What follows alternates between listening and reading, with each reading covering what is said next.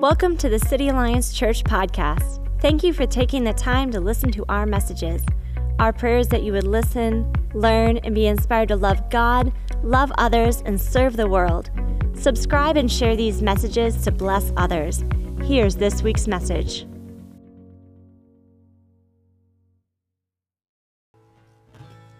Good morning, church. As we continue in our series 7 about the 7 churches of the Revelation, today we go to church number 2. This is directed to the angel of the church in Smyrna. This comes from Revelations 2, verses 8 through 11. To the angel of the church in Smyrna write, "These are the words of him who is first and last, who died and came to life again. I know your afflictions and your poverty, yet you are rich. I know about the slander of those who say they are Jews and are not, but are a synagogue of Satan. Do not be afraid of what you are about to suffer. I tell you, the devil will put some of you in prison to test you, and you will suffer in persecution for 10 days. Be faithful even to the point of death, and I will give you life as your victor's crown. Whoever has ears, let them hear what the Spirit says to the churches. The one who is victorious will not be hurt at all by the second death." This is the word of God. Bow your heads and pray with me. Lord, may we be able to rise to the call that you give the church in Smyrna, Lord, that we would be able to suffer trials in this life for the promises of glory in the next, Lord, that we might be faithful even when the world tells us a different story or asks us to do something different or demands something different of us. Lord, may we do what is right even when doing what is wrong is very easy. Lord, I pray for Jamie today as he gives the message. I pray that the ears in the church will hear what he is delivering. And I pray for the people here today just for spiritual breakthrough and spiritual openness for what is about to be delivered. I pray these things in your holy name. Amen.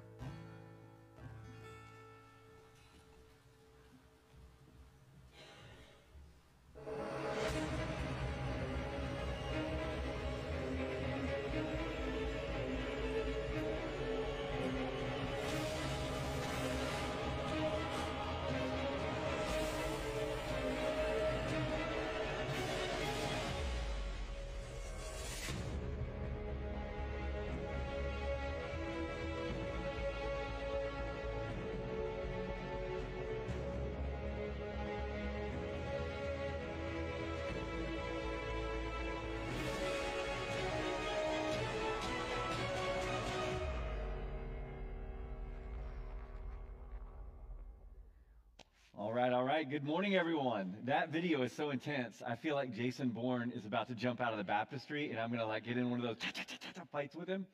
But I hope that's not going to happen. I was going to say it's not, but I don't know.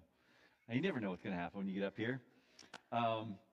Welcome to part 2 of the 7 series. We are walking through the 7 churches in Revelation, as Seth said earlier. And today we're taking church 2. And I want to just take a moment here to ask you, how are you doing? You guys are the smart ones. I mean, you're here on Spring Forward weekend, so you got through that hurdle. You had to work your way through Snowmageddon out there in mid-March, and it's also freezing in the congregation, in the sanctuary. That's why I'm wearing this vest, because it's very cold. But there's a lot going on in our world, right? And I know each one of you that come here, that sit in the pews before me, are going through things. Things are happening in your lives, different things for all of us. We're all in different stages of life. We're all experiencing different relational or life difficulties. And I want to recognize that this morning, and I want you to stop and sit and think, whew, how am I doing? And I want you to be thinking about that as we look at this letter to the churches, because I believe that these letters to the churches are not just to that church, they're to all of the churches. And we are the church. You are the church. And so I'm hoping this morning that God will speak to you through this passage. We're in the 2nd chapter of the book of Revelation. And I encourage you, if you have your workbook, your 7 workbook, to turn to page 12. The text is in there. There's also a place to take Sunday sermon notes. And they didn't know I was going to be preaching this week because there's only a small space. This It's going to be a long time. So much writing. That's not true. But revelation refers to the literal revelation, like a vision that John saw. This is John, the writer of the Gospel of John. John, who self-describes his relationship with Christ as the one who Jesus loved. It could be said that John was the closest disciple to Jesus. It's John's perspective. It's John's vision. John also wrote 3 epistles, 1st, 2nd, and 3rd John, and John wrote Revelation. So he's responsible for 5 of what we call the books of the New Testament. John was imprisoned on the island of Patmos, and Jesus appeared to him and gave him this vision. Now, John gives a description of Jesus in Revelation chapter 1 that is magnificent. It's many verses long, and we're going to refer to it again here in a moment. But imagine how closely Jesus was known to John. But when John sees him at the moment of this revelation, he's very different. This is the resurrected, the all-powerful Christ that stands before him. And so John, who knows Jesus well, is moved to write this long description of what Jesus is like in chapter 1. And Jesus instructs John to write these things down so that everyone could hear. And he begins this revelation with 7 small letters to the 7 churches of Asia Minor, which is close to where John is imprisoned. He's on this little island off the coast. And then he goes on to describe in apocalyptic fashion the end times. And we're going to be focusing on the 7 churches at the beginning of this book, of this revelation. I want to remind you, and I did already allude to this, that we are the church. Like last week, Luke and I were sitting next to each other, or together in the back where we sit, and Luke was doing his typical fidget this way, fidget that way, lay this way, like that way. I said, "Hey, Luke, come with me for a second." And I took him out in the foyer, and I said, "Luke, listen. You are the church. You are the church. And this is your time to worship God and to sing his praise and to hear what he has to say to you. So I want you to go back in there with me, and I want you to sit up straight and listen. And when we stand up and sing, I want you to stand up and sing. And I want you to hear what God has to say to you." And that's kind of the attitude that I want to come to this passage with this morning. And this is really the attitude we should have every morning when we come to church, is we are here to praise, to worship, to hear from God. And boy, how glorious was his praise this morning. I really enjoyed singing those songs, powerful, hearing everyone's voices. And I pray that God will be speaking to us in this book. I want to tell you this right off the bat, and I'm telling you this so you can actually write it down in your book, because all 7 of these letters begin with, well, they actually all have the exact same outline. They have the exact same outline. They begin with the addressee, which says, "To the angel in the church of," whatever location it is. Today it's Smyrna.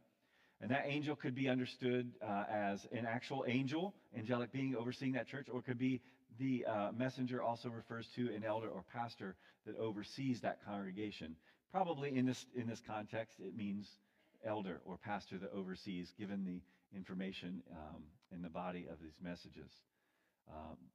Not to say that there's not angelic beings overseeing every church, but this probably refers to the elder or the pastor. The second passage is, the second part of the outline is the sender.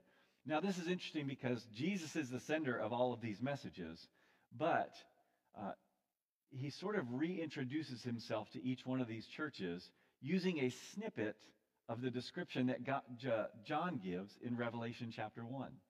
So that long description that John gives of Jesus, Jesus takes just a portion of that and uses that as his introduction to each one of these letters. And all of the introductions are different in the way he introduces himself, and all of them have something to do specifically with that particular church.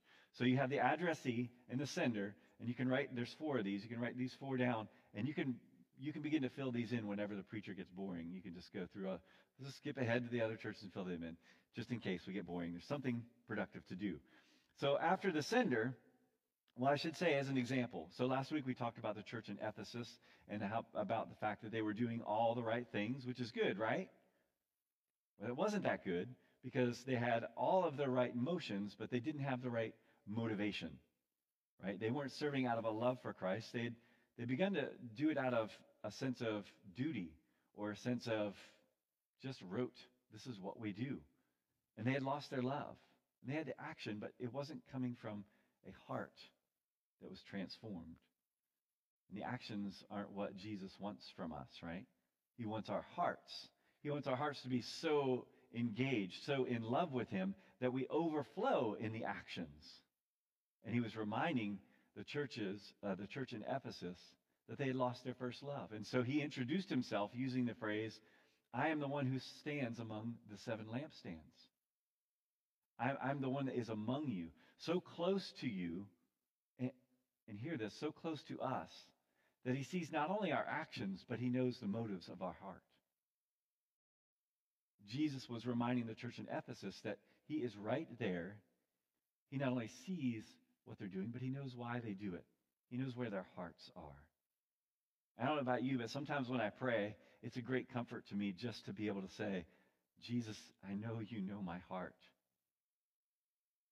I know you know my heart. Because I can't even express it right now. I don't even know what words to say. But it's a great comfort to me that you know my heart. You know my motivations. And that's what he wants to remind us. And that's what he reminded the church in Ephesus when he introduced himself in that way. So the introduction is pretty important. And we'll be talking about the introduction to Smyrna in just a moment. The body is the next part. So you've got your addressee, you've got the sender, you've got the body of the message, which you might guess contains the message specific to that church, which again has broad application also to us. I'm going to stop saying that just so you know when I say church, that means us. That means you. That means me. But in the body, it always begins with the phrase, I know. In 5 of the letters, it says, I know your deeds. In today's letter, it says, I know your afflictions. And, I left one out, so you're not flipping through to find which one it is. It's the next church. It's Pergamum. And he says, I know where you live. That sounds a little creepy, but he knows where they live. And he talks about the context and their faith in their context next week. So the body contains a message from Christ, and that message always tells them something that they need to know, they need to be aware of. It's, in a sense, an evaluation of their body by Christ himself, the head of the body. And then finally, there is a close to each one of the letters. And the close always begins with some semblance of the phrase, he who has ears to hear, let them hear what the Spirit has to say to the churches. He who has ears, let him hear. In other words, he's saying, listen. And he's saying, who has ears to hear, let him hear. You hear in that, right? That he's not just talking about what you audibly take in. He's saying, take action. Take heed to what I am telling you. If you can hear this, then do it. There is an application. There's a call. There is a response that he is calling for. And so as we look at this letter, and at each of the letters, you need to know that God's addressing us, and he is using each one of these 4 parts of the outline. And so this morning we're going to look at a letter to the church of Smyrna, and it's interesting to know that, there's a bunch of letters in here. It's interesting to note that these 7 churches were on an actual postal route, and this is where the mail went. It was one to the other. And so Smyrna received their letter from Christ, and it began, as they all begin, with the addressee. It says, Smyrna, to the angel of the church in Smyrna. Now, Smyrna is in an area that is now called Turkey, modern-day Turkey. So I wanted to get a picture of modern-day Turkey for you. This is, Brandon, this didn't go off the way you thought. It's terrible. Okay, there's a real turkey, and we can go to the next slide that shows the actual turkey. Okay, here is Turkey, and here's Smyrna right here, and this isn't immediately evident, but Athens, Greece is right across here, so very close, and it's a very important port city, a very wealthy city, and it is actually the only city of the 7 churches in Revelation that is still a city, and it's actually called Izmir. It's a Izmir, Turkey. I like to call it Izmir. My brother, who has been there, says Izmir. So I think it's Izmir, Turkey. It's not Izmir, it's Izmir. So it's a modern-day city. It was a large city in Jesus' day of about 250,000 people. And today, Izmir has over 4 million people. So it's a very large place. As a matter of fact, when my brother said he was in Ephesus, and he went, and he didn't really want to go to Izmir because it was so big. It's just a huge city. But it is a beautiful, beautiful city. It's about 35 miles from Ephesus. When I was researching this, I was looking at some of these beautiful pictures and thinking about all the rich history that you could learn if you were to visit that area. There's actually a tour you can take. It's a 4-day tour. You can go visit all the 7 sites of the churches. So I began preparing this like a while ago, and I proposed that I take that tour and the church send me. And I said to bring back good pictures, and I might bring back a rock or two from there, and maybe Paul touched this rock. But they didn't go for it. Nathan, I don't know what's up. I didn't get to go, but you can go. But it's an absolutely gorgeous area. And the city of Smyrna that has become Izmir. The ruins of that ancient city are in sort of the middle of this town.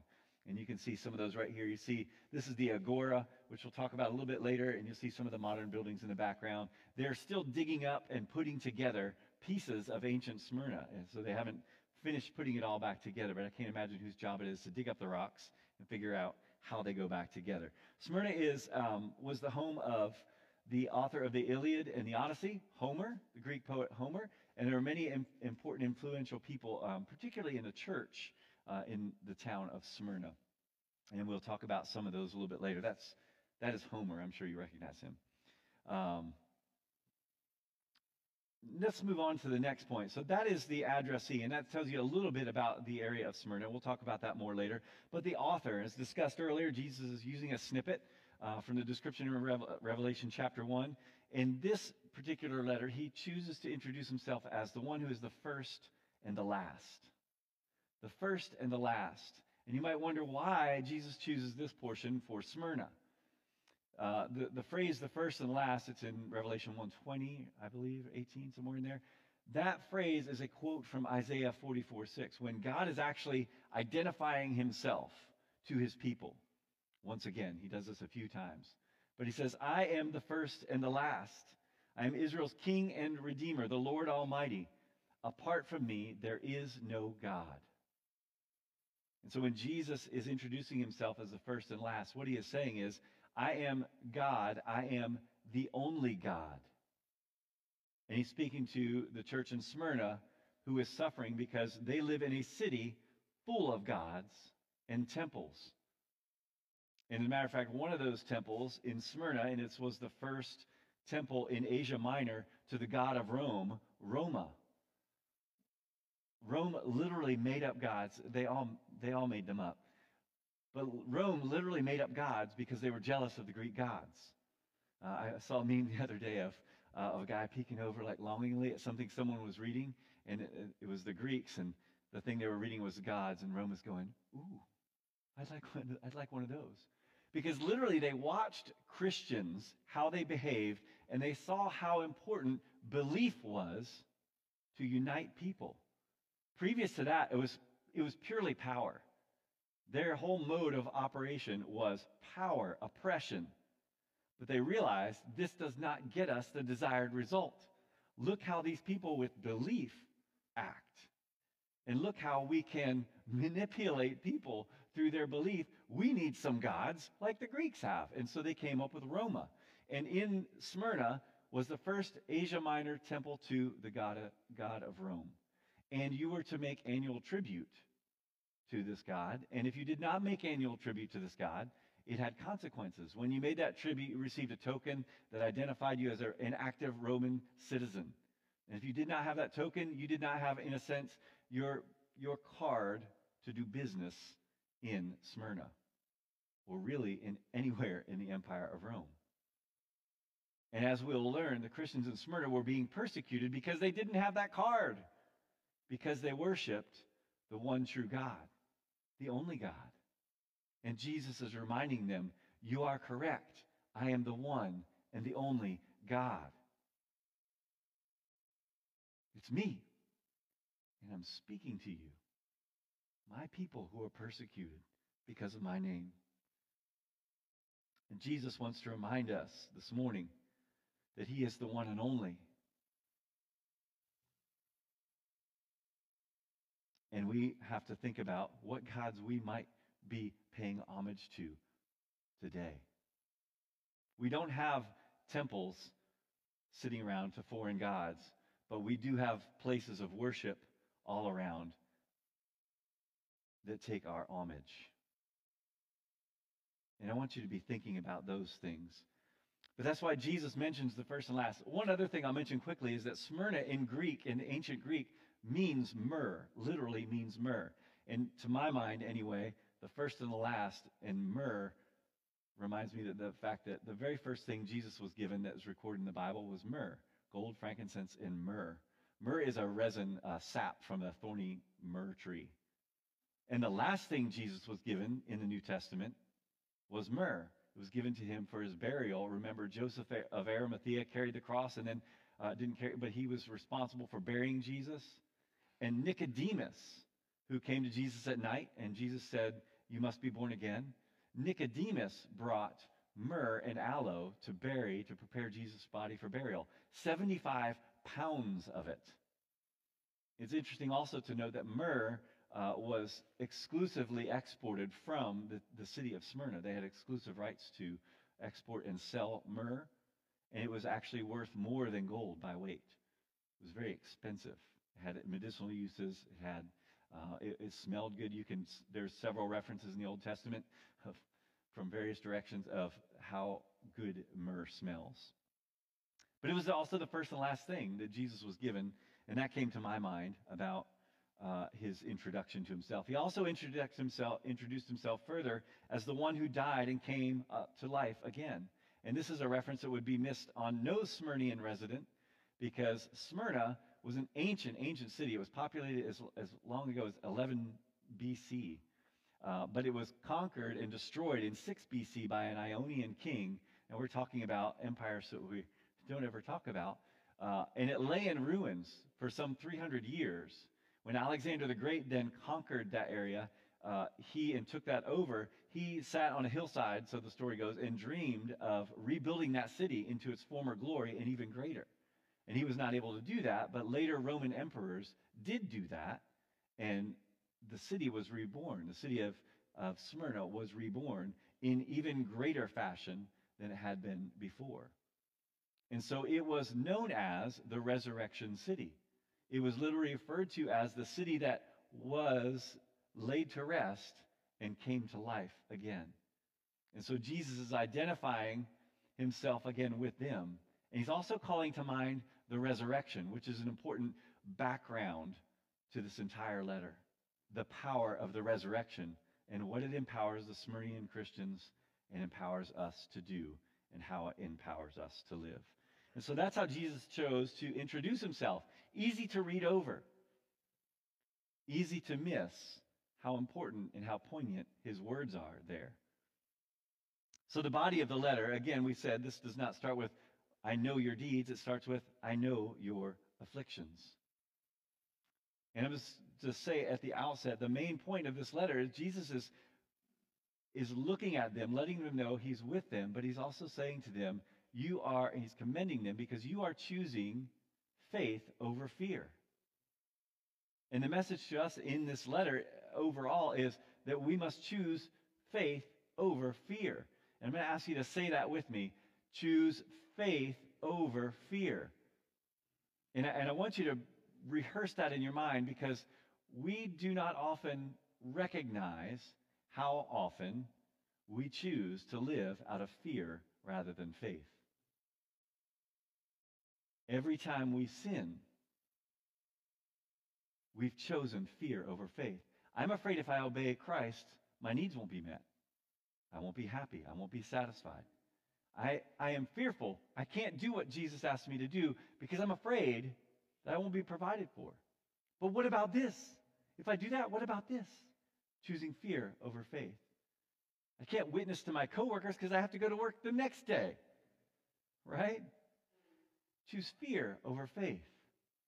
And Jesus is commending the Smyrnian Christians. You are doing so well. I know your afflictions, and I know that you are choosing faith over fear every single time. Keep it up. Keep it up. Now, the word for affliction is translated pressed or oppressed. It means to live in a constricted fashion. The word he uses here for affliction is the same one that's used in 2 Corinthians 4:8. Now, if you were at our marriage seminar, you will remember this. Our speaker was looking for funny anecdotes, and so he happened to be meeting with one of the elderly ladies in his congregation. So he's looking for some of these anecdotes. So he wanted to start his conversation by saying, "Hey, what's the funniest thing you've heard lately?" And so she goes on to say, "Well, I was at my mammogram the other day," and he's thinking, "Oh, geez, I don't want to know about this. I don't need a mammogram story from one of my elderly parishioners or from any of my parishioners." And she said, "But my doctor's office, they happen to be Christians, and they put verses up all over. And right next to the mammogram machine, do you know that they put 2 Corinthians 4:8? Does anybody remember what that says? 2 Corinthians 4:8 says, "We are hard pressed on every side, but not crushed. Perplexed, but not in despair." And my wife described to me that that's a pretty accurate description of mammogram, as I know nothing about them. But that is the word that John is using here to describe, and Jesus is using to describe their difficulty. That was also a word that was used to describe an ancient Roman torture, which involved the person who was being tortured laying down, and they would lay progressively heavier stones on that person's chest until they could no longer breathe, became more and more labored, until they either got what they wanted from that person, which in some cases, as you'll learn, was a recanting of their faith or information, or they simply let them expire slowly under the weight of those stones. And there were 3 stones that were laid on the chest, so to speak, of the Christians at Smyrna. The first one was poverty. They were impoverished, and we mentioned it before. They were impoverished because they could no longer do business in the area. They didn't have that token. They did not bow to Caesar, and so they couldn't do business. They couldn't sell. They couldn't buy. They had difficulty in everything. And the word in Greek that is translated poverty here is actually, it's not just they were short on pocket change. Poverty here means this is like the abject poverty of a beggar. It means that it was likely that their possessions were even taken from them, and they were left possibly homeless, without possession, and without the ability to earn or buy. They were seriously impoverished. It wasn't just an inconvenience. It was a life-changing reality to them. And yet they continued to choose faith over fear. This is the mindset Paul talked about in Philippians 4. This is an misused verse. Paul said, "I have learned to be content whatever the circumstances. I know what it is to be in need, and I know what it is to have plenty. I have learned the secret of being content in any and every situation, whether well-fed or hungry, whether living in plenty or in want. I can do all things through him who strengthens me." It's actually translated in the NIV a little better. It says, "I can do all of this who strengthens me, through him who gives me strength." One of my favorite quotes from Chuck Swindoll is that God is more concerned with our character than he is with our comfort. God is more concerned with your character than he is your comfort. That means choosing faith over fear means we follow to display his character regardless of the consequences. It means that we trust that the riches that we have in Christ are more valuable right now than all of the comfort, any of the comfort that the world's riches provides for us. And that is the way that the Christians in Smyrna were living. The second stone that was laid on the chest of the Christians at Smyrna was slander. Slander. They were being slandered. They were being slandered by the Jews. Slander means they were telling lies about you. And this is probably why they were not able to avoid paying the tax to Rome's God, is because The Jewish people were what is known as a religio licita in Rome, meaning they were free to practice their own religion and were not required to worship at the Temple of Rome. And they were originally known as a Jewish sect. So they were covered under their umbrella of religio licita. But the Jews said, and they were so quick to throw the Christians under the Roman bus. No, they're not part of us. We don't know them. They're not anything. No. Listen, those guys, they're awful. You know what they say? They have another king. We're happy to say, Caesar's king. But they have another king, and his name's Jesus. They're insurrectionists. They want to cause trouble. They want to overthrow. And they were telling lies about the Christians, and Christians lost that as they became religio illicita, which means now they are persecuted. And if they will not pay homage to the God of Rome, they will be persecuted. And so these slanders, which were the second thing that kind of laid on their chest, were causing them great, great ills. As a matter of fact, Jesus reminds them to consider the source of these lies. And he says, these are not real Jews. As a matter of fact, they're part of the synagogue of Satan. This may really surprise you that Jesus says such harsh words, but remember what he says to them in Matthew. When Jesus is walking, he has a lot of really harsh things to say. Whitewashed tombs, you brood of vipers, to the Pharisees, to the Jews. Because the Jews in Jesus' day perpetrated the greatest slander ever.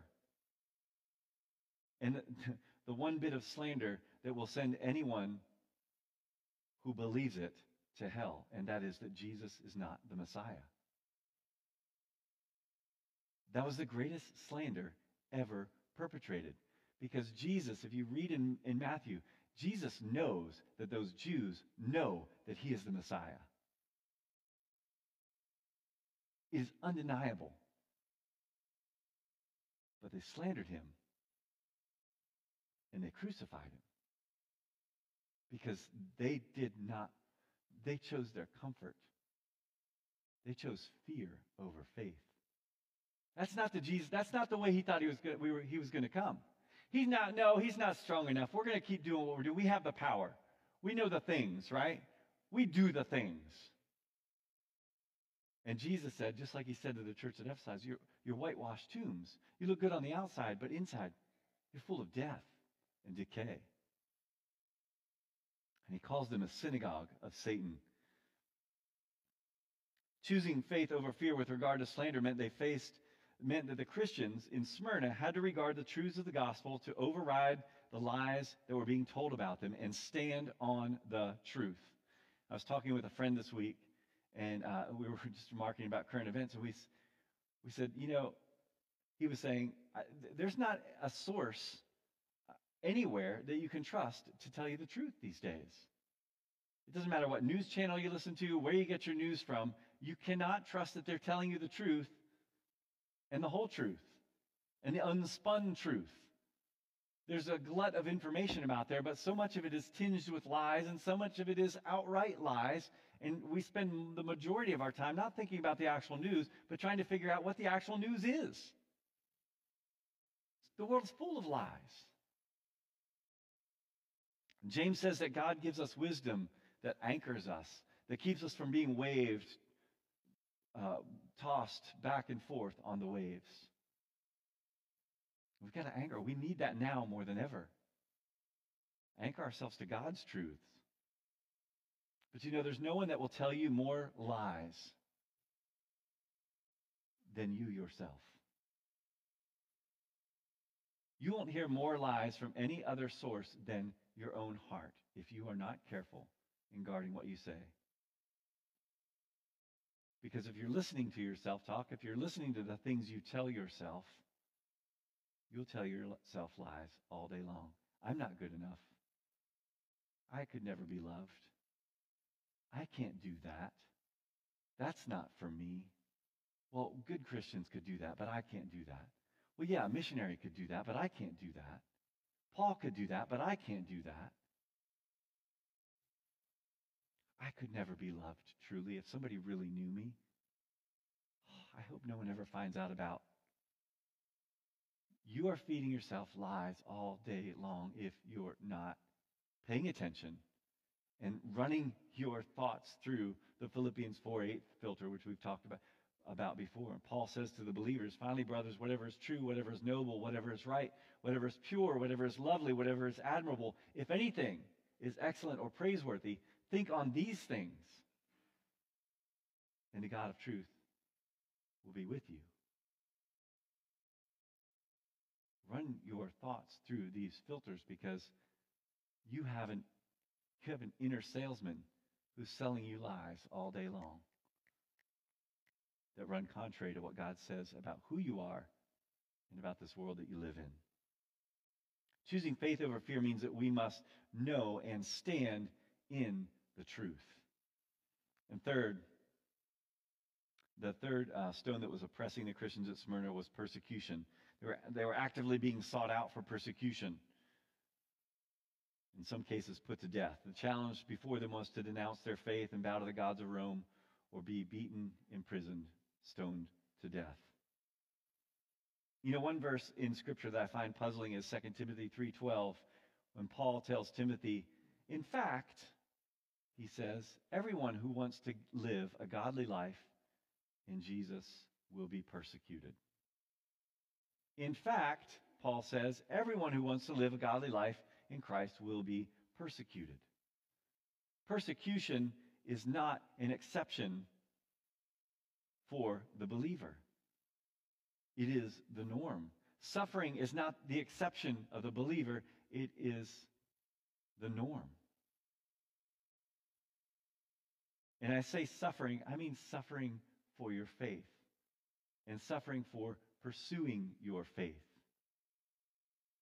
I find that verse puzzling because I struggle to find the actual suffering in my life sometimes.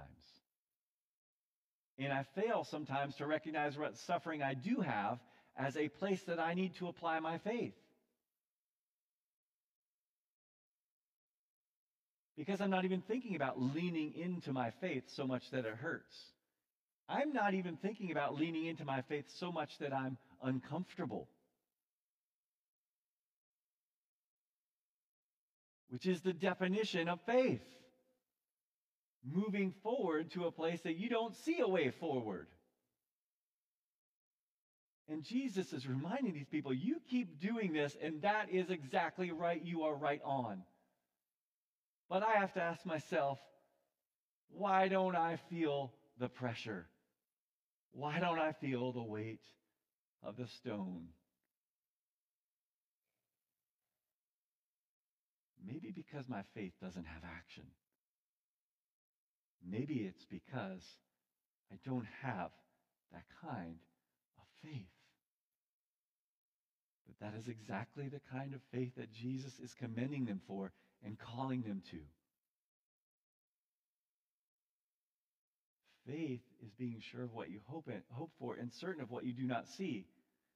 Fear says, I'm not doing anything that I can't figure out ahead of time.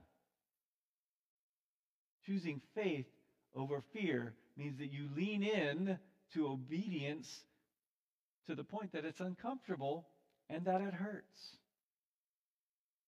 That is what faith is. The absence of that means there is a lack of faith. And this is what Jesus is calling them to. One believer at Smyrna that famously demonstrated this choosing faith over fear was an important church father called Polycarp. Of course, you'll recognize him by his picture. Polycarp was a disciple of Irenaeus, another important church father. Irenaeus was a direct disciple of John. John, the author of Revelation, the Gospel of John, the Epistles of John. And Polycarp would retell sitting with Irenaeus, and Irenaeus saying verbatim long teachings from John, telling him these things directly from the mouth of John, the disciple whom Jesus loved. And these words were written not long, like Revelation was pretty fresh during Polycarp's lifetime. When I say fresh, I mean the ink was dry, but just barely. And Polycarp had lived a long life following Christ. But he was called to be burned at the stake unless he recanted.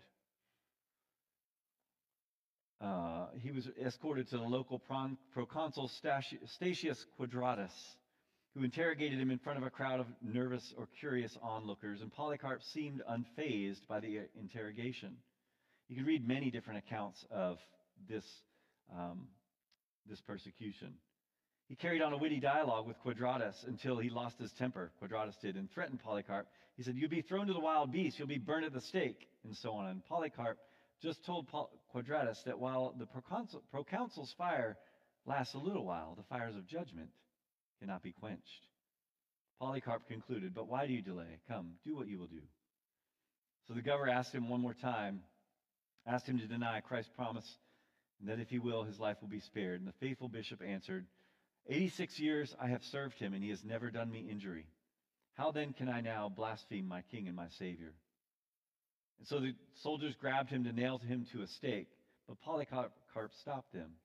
And he said, "Leave me as I am, for he who grants me to endure the fire will enable me also to remain on the pyre unmoved, without the security you want from nails." And as he's on the stake, winds blew, and the fire was lit, and the winds blew the fire away from him so that he did not die in the fire. And so here's the picture of him. He was then stabbed by someone there so that he would die. And before he was stabbed, he said, "I bless you, Father, for judging me worthy of this hour, so that in the company of martyrs I may share the cup of Christ."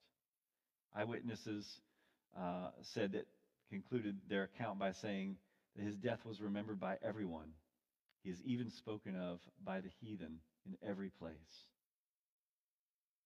Jesus said, "Do not be afraid of those who can kill the body but cannot kill the soul. Rather be afraid of the one who can destroy both soul and body in hell." And finally, in brief, those were the three stones that were laid upon them: poverty, slander, persecution. And finally, Jesus gives them in this letter two great encouragements along the way. The first one is this: the struggle is temporary. The struggle in choosing faith over fear is temporary. He says it will last but 10 days. 10 in the Bible. This is not a literal 10 days. 10 in the Bible, and particularly in the book of Revelation, is very symbolic. 10 refers to the number of completeness. In other words, there is a set amount of suffering you will endure, and then it will be over. The struggle is temporary. And secondly, Jesus encourages them that the struggle to choose faith over fear, the struggle is temporary, but the rewards are eternal. The struggle is temporary, the rewards are eternal. To the one who overcomes, he says, "I will give the crown of life." An important thing to know, my TV's gone. The important thing to know is they used to do Olympic trials in Smyrna, and so they received the crown that you often see in the Olympics that they give. They even do that in the modern age sometimes. It's also important to know that Smyrna was known as the crown city because of its beauty and because of its agora that we looked at before with the columns. It was referred to as the crown city. And Jesus also tells them and reminds them to struggle and choose faith over fear, even unto death, because you will not be harmed by the second death. This first death is temporary. The second death comes with a judgment and lasts for eternity. And that's where you will receive the crown of life. And you will enjoy the riches that are his in complete forever. So I ask you this morning, what would it look like to choose faith over fear for you and me today? To choose faith over fear in your finances. To choose faith over fear in the lies that you hear in this world and that you repeat to yourself. To choose faith over fear rather than comfort. Leaning in to where you're really depending on God for the results. Remember that Jesus is pictured among the lampstands that represent the church, that represent us. He's present, he's involved, he's engaged in your life, in my life. He knows not only our actions, but our hearts. Whatever you're going through, his message to you is hang on. And don't just hang on. Lean in and choose faith over fear. It gets better. It gets way better. Let's pray. God, thank you so much that you give us this encouragement and you give us a faith that is worth anchoring our lives to. A faith that is worth these light and momentary struggles that Paul calls them, because they're not to be compared with the glory that you have in store for us. And we thank you for these things. Strengthen us, we pray, in your name. Amen. Thank you so much for joining us. We pray that today's message encouraged and inspired you. If you live in the Williamsport region of PA, we'd love to engage you in person. You can find more information on service times, city groups, and our incredible kids and youth ministry at citylions.org. That's citylions.org.